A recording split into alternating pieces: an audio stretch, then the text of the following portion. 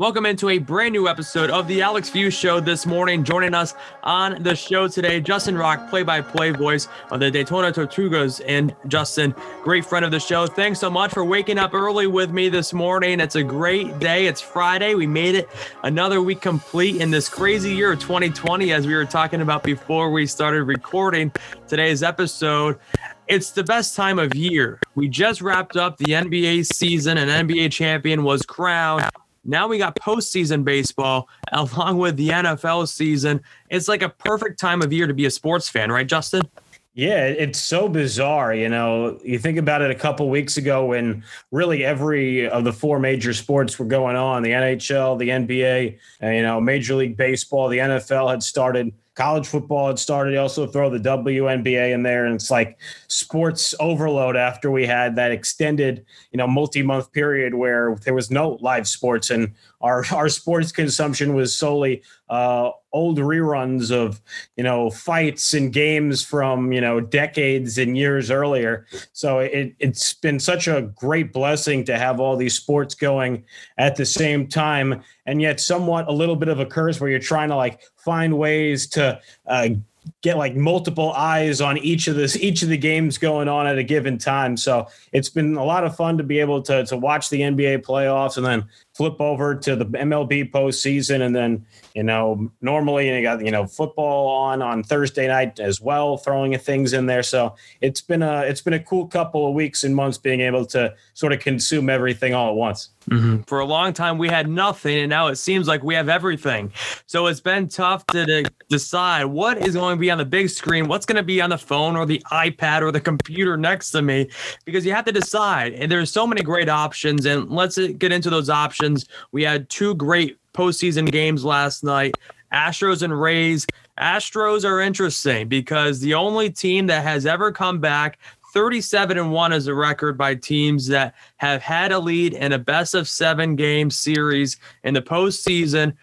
37-1 is a record. The only team that ever came back after being down 3-0 were those 2004 Boston Red Sox. Justin, I said yesterday, I go, if I've learned anything this year, it's two things. One, don't ever count the Houston Astros out. And two, in the year 2020, anything is possible. Do you find it any possibility that the Astros could come back and be the second team in MLB history to come back behind a 3-0 deficit? If anything has proven itself in 2020 is that all weird things are humanly possible.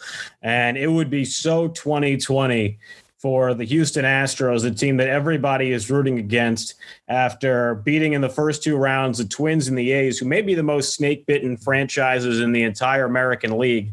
They come back from a 3-0 deficit against arguably the best team in baseball throughout the course of the season in the Tampa Bay Rays.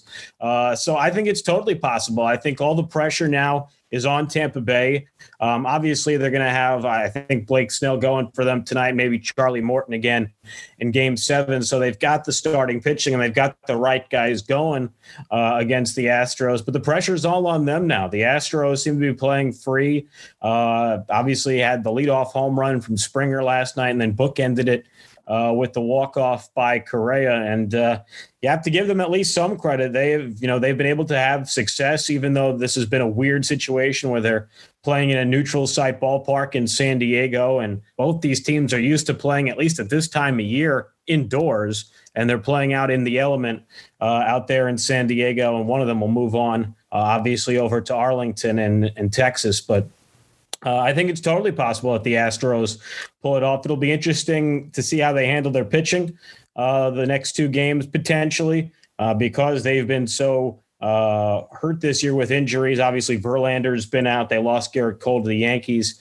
So it's going to be really interesting to see how this thing plays out and see how the Rays handle a little bit of pressure now as well. They've been sort of the ones playing free and easy, particularly in that series against the Yankees, the series before this, before they played the Astros. So I think it's going to be really curious, not just to see how the rest of the series plays out, but particularly also tonight in Game 6 and see how the Rays respond to the way the last two games have gone.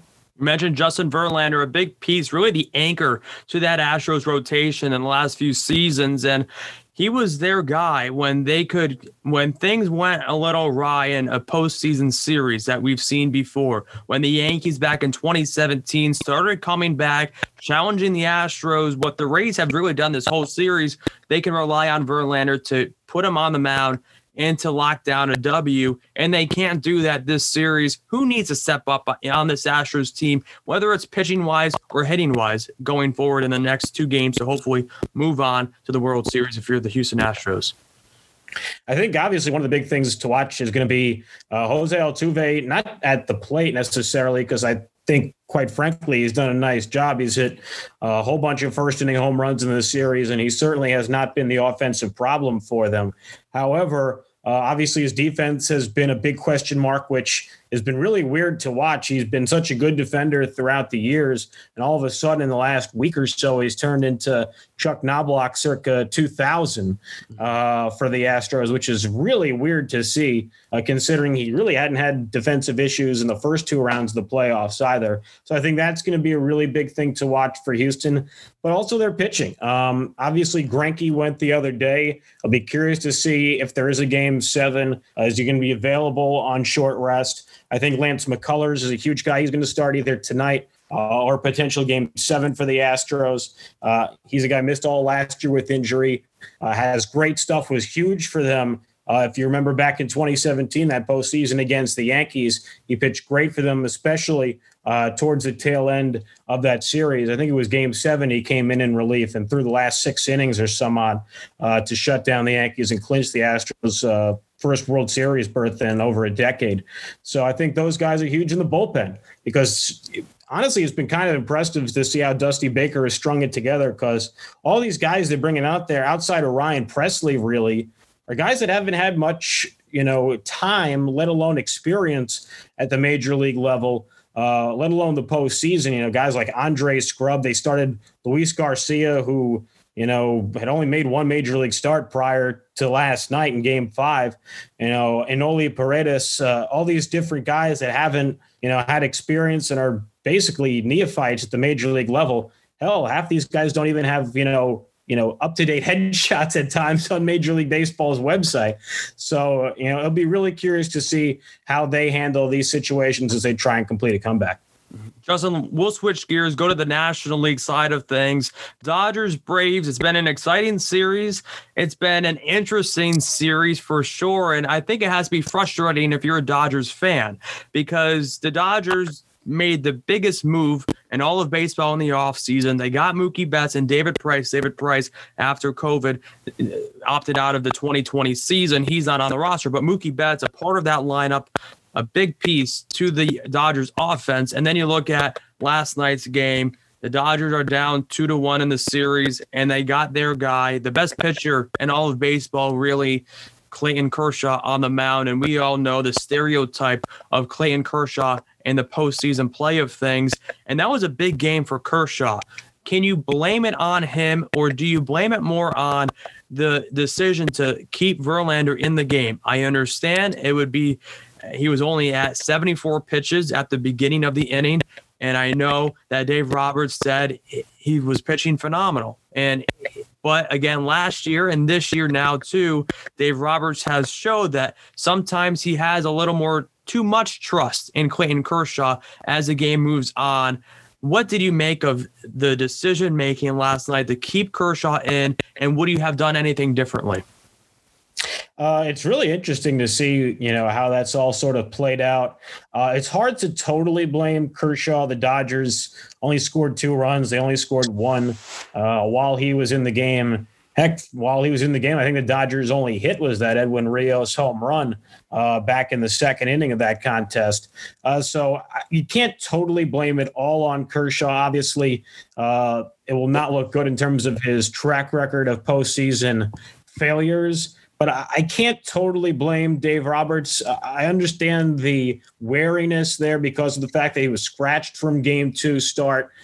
And considering also the fact that his most vulnerable innings in the postseason, regardless of pitch count, have been those 6th and 7th innings. I think I saw a stat on Twitter last night that said he's thrown about like 23 some odd postseason innings from the 6th inning onward, maybe even just specifically the 6th and 7th innings. And he's given up 22 earned runs in those 23 innings, which is really alarming for a guy like Kershaw, who usually has no problem giving you plenty of length during the regular season. So you start to wonder a little bit if it maybe is a mental thing for him at that point in time of the contest. But I can't totally blame Dave Roberts and Clayton Kershaw for the ultimate result last night. Obviously, he'll take the loss and take the blame, but it's hard to win games in the postseason when you only score 1 or 2 runs. And how about Bryce Wilson, though? Kudos to him, a dude who hadn't pitched since September 27th, holding that Dodgers lineup that exploded the night before to such minimal damage over 6 innings. So I think a lot more of the blame sort of has to fall on the hands of the Dodgers hitters and their inability and their inconsistency in this series to produce runs, because obviously they were great in game 4 or game 3 to get that big W, get 15 runs. But, you can't spread those out over multiple games. And that's what Los Angeles looks like they need right now.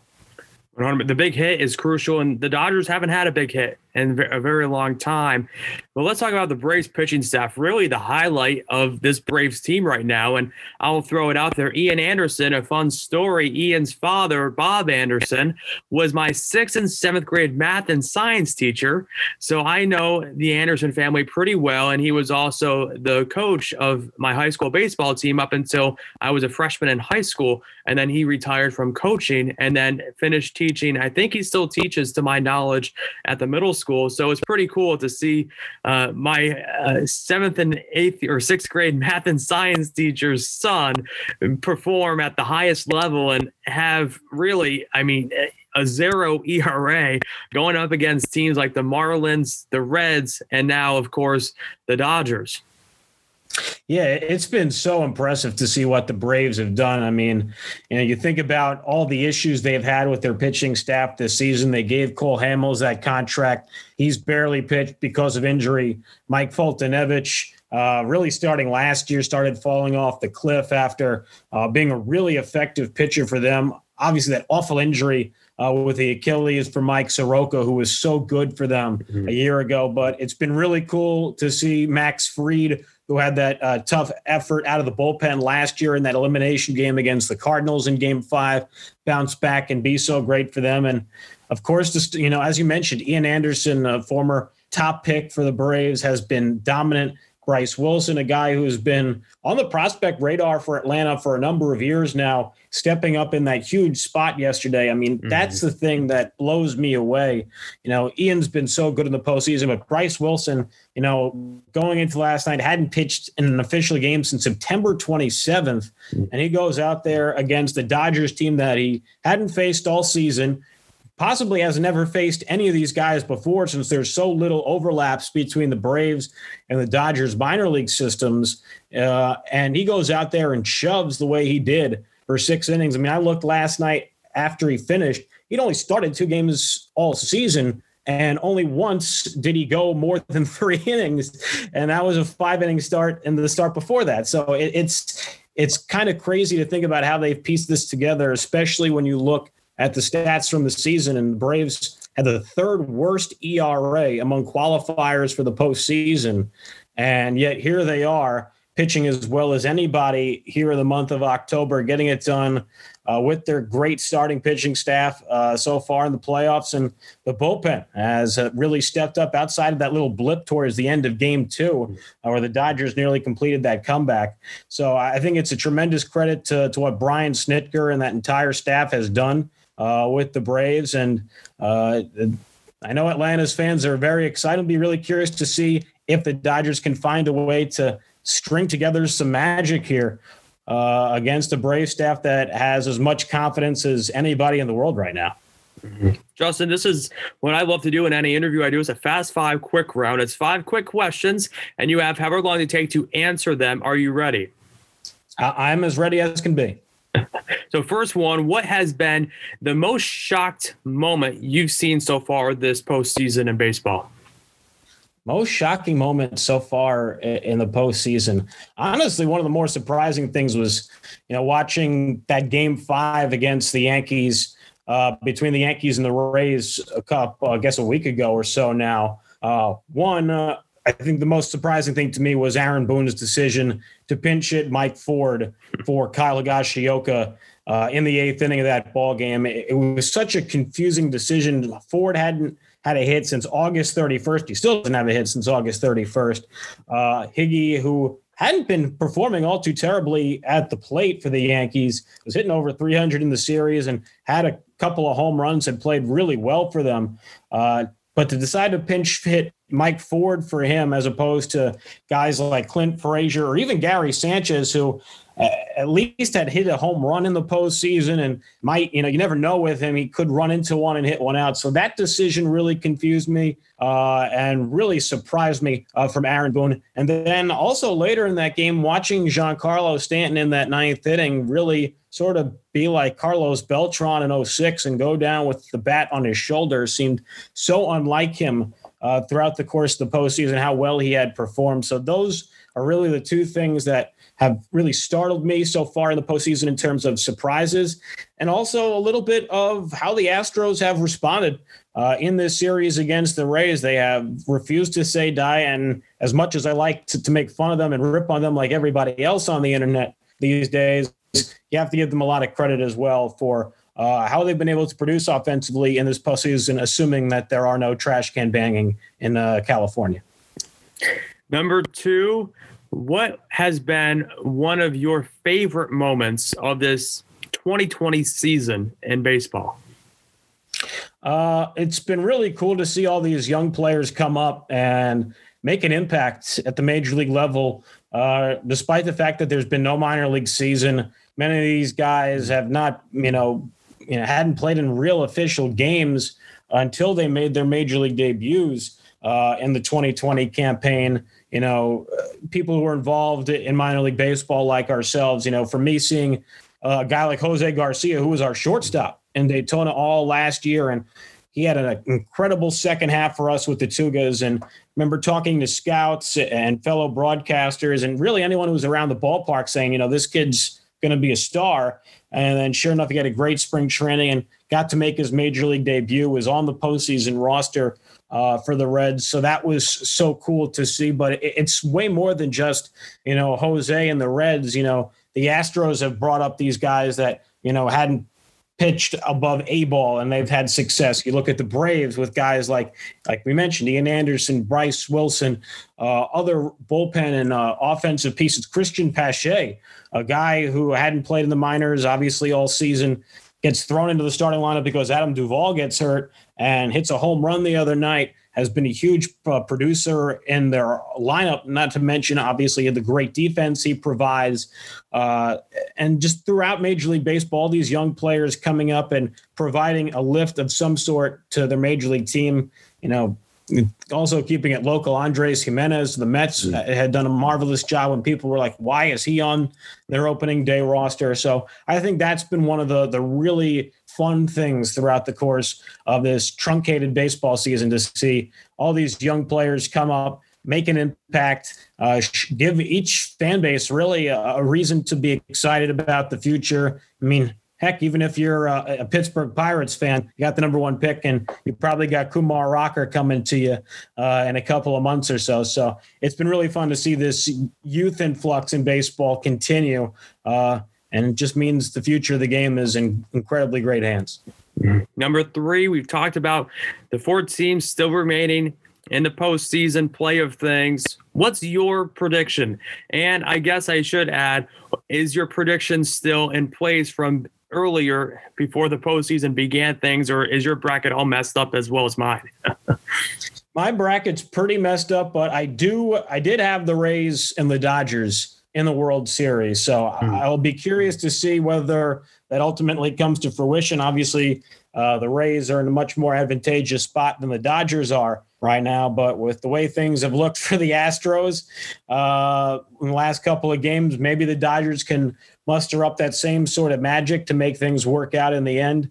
But so far, I think I've been batting 500 throughout the postseason. I had the Rays, I had the Dodgers in the spots they're in, but the teams that they're playing, I did not have in that particular spot. So I think it's still possible we see a Rays-Dodgers World Series, but it's looking a lot more like we might see something more along the lines of Rays-Braves, which will make a lot of fans in the Southeast, particularly those in Florida that I've been around that grew up watching the Braves on TBS because that was the only thing that was on. Now the Rays are there in Florida. There are a lot of Rays-Braves fans who could potentially be very confused of where their allegiance lies next week. And the fourth one, I think this might be one of the most important questions that I ask you on this interview. What is your go-to snack while watching a baseball game? And it's a great question. It really all sort of depends on the mood. Sometimes I love the old late night baseball adage, past midnight, I guess it has to be ice cream. Mm-hmm. And you can never go wrong with some good ice cream late night watching baseball. But usually for me, it's any sort of like, just sort of chips, anything you normally get around the ballpark, potato chips, Doritos, Ruffles, whatever it is. That's usually my go-to during baseball games these time of year. Mm-hmm. And then the fifth one for the Fast Five, the last one, you've kept busy this just quarantine process, no minor league baseball season. We thought we won't have a baseball season. We ended up having one. You've been keeping busy. You've been calling just video game style formats of baseball just to keep your just work going as well as me. What has this year been like for you in particular? It's been a roller coaster, like everybody else. It's been incredibly challenging. The crazy part is, as the world stopped in early March, it's kind of crazy to go back and think as that was happening, the world sort of stopped on that Thursday, March the 11th. And the days leading up to that, I was in 3-4 different cities in less than a week. The Army women's basketball season, who I also call the games for, had ended on that Monday. We were, in one city on, Wednesday, and we were in another city on Saturday for the first round of the postseason. Then we were in a different city on Monday, and our girls actually had to have some closure. They lost on the Monday to the top seed Bucknell, and then obviously they never got a chance to play the league semifinals because the world ended up stopping. And I was supposed to go down to Daytona to start the baseball season for the Tortugas that Monday following, the weekend.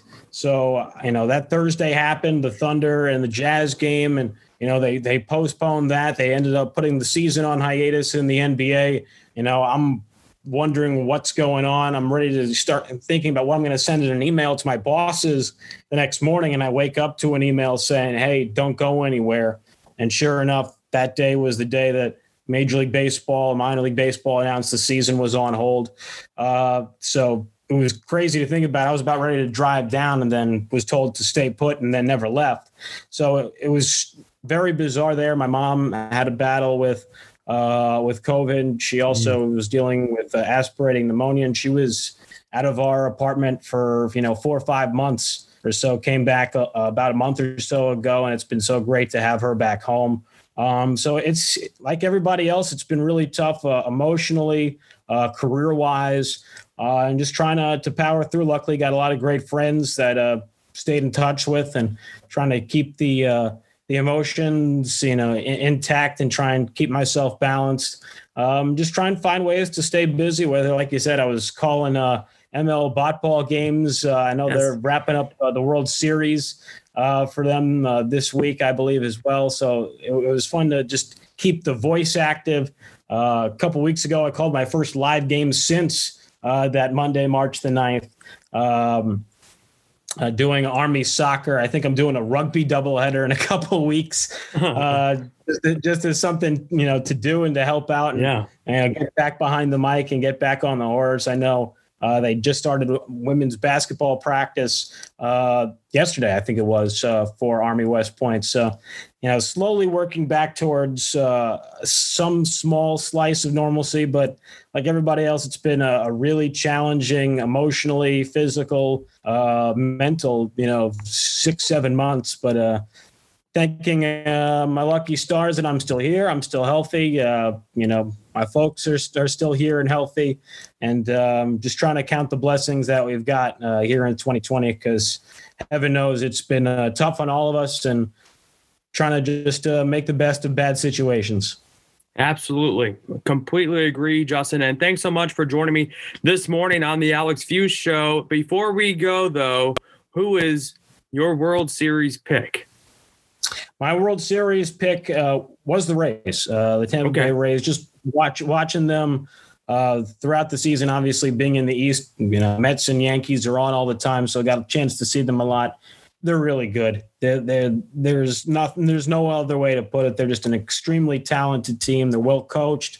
They're well put together. I think it's their year. I think it's their time. But of course, now that I've said this will probably mean the Astros will win in Game 7. Justin, thanks again for joining us. Where can everyone follow you on social media to follow along with you the rest of the postseason play and the offseason with things?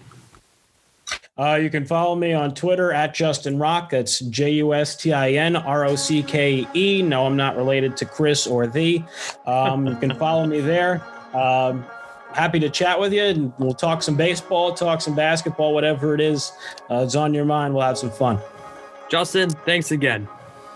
My pleasure, Alex. Keep being yourself, keep being well, and hopefully we'll do this again soon.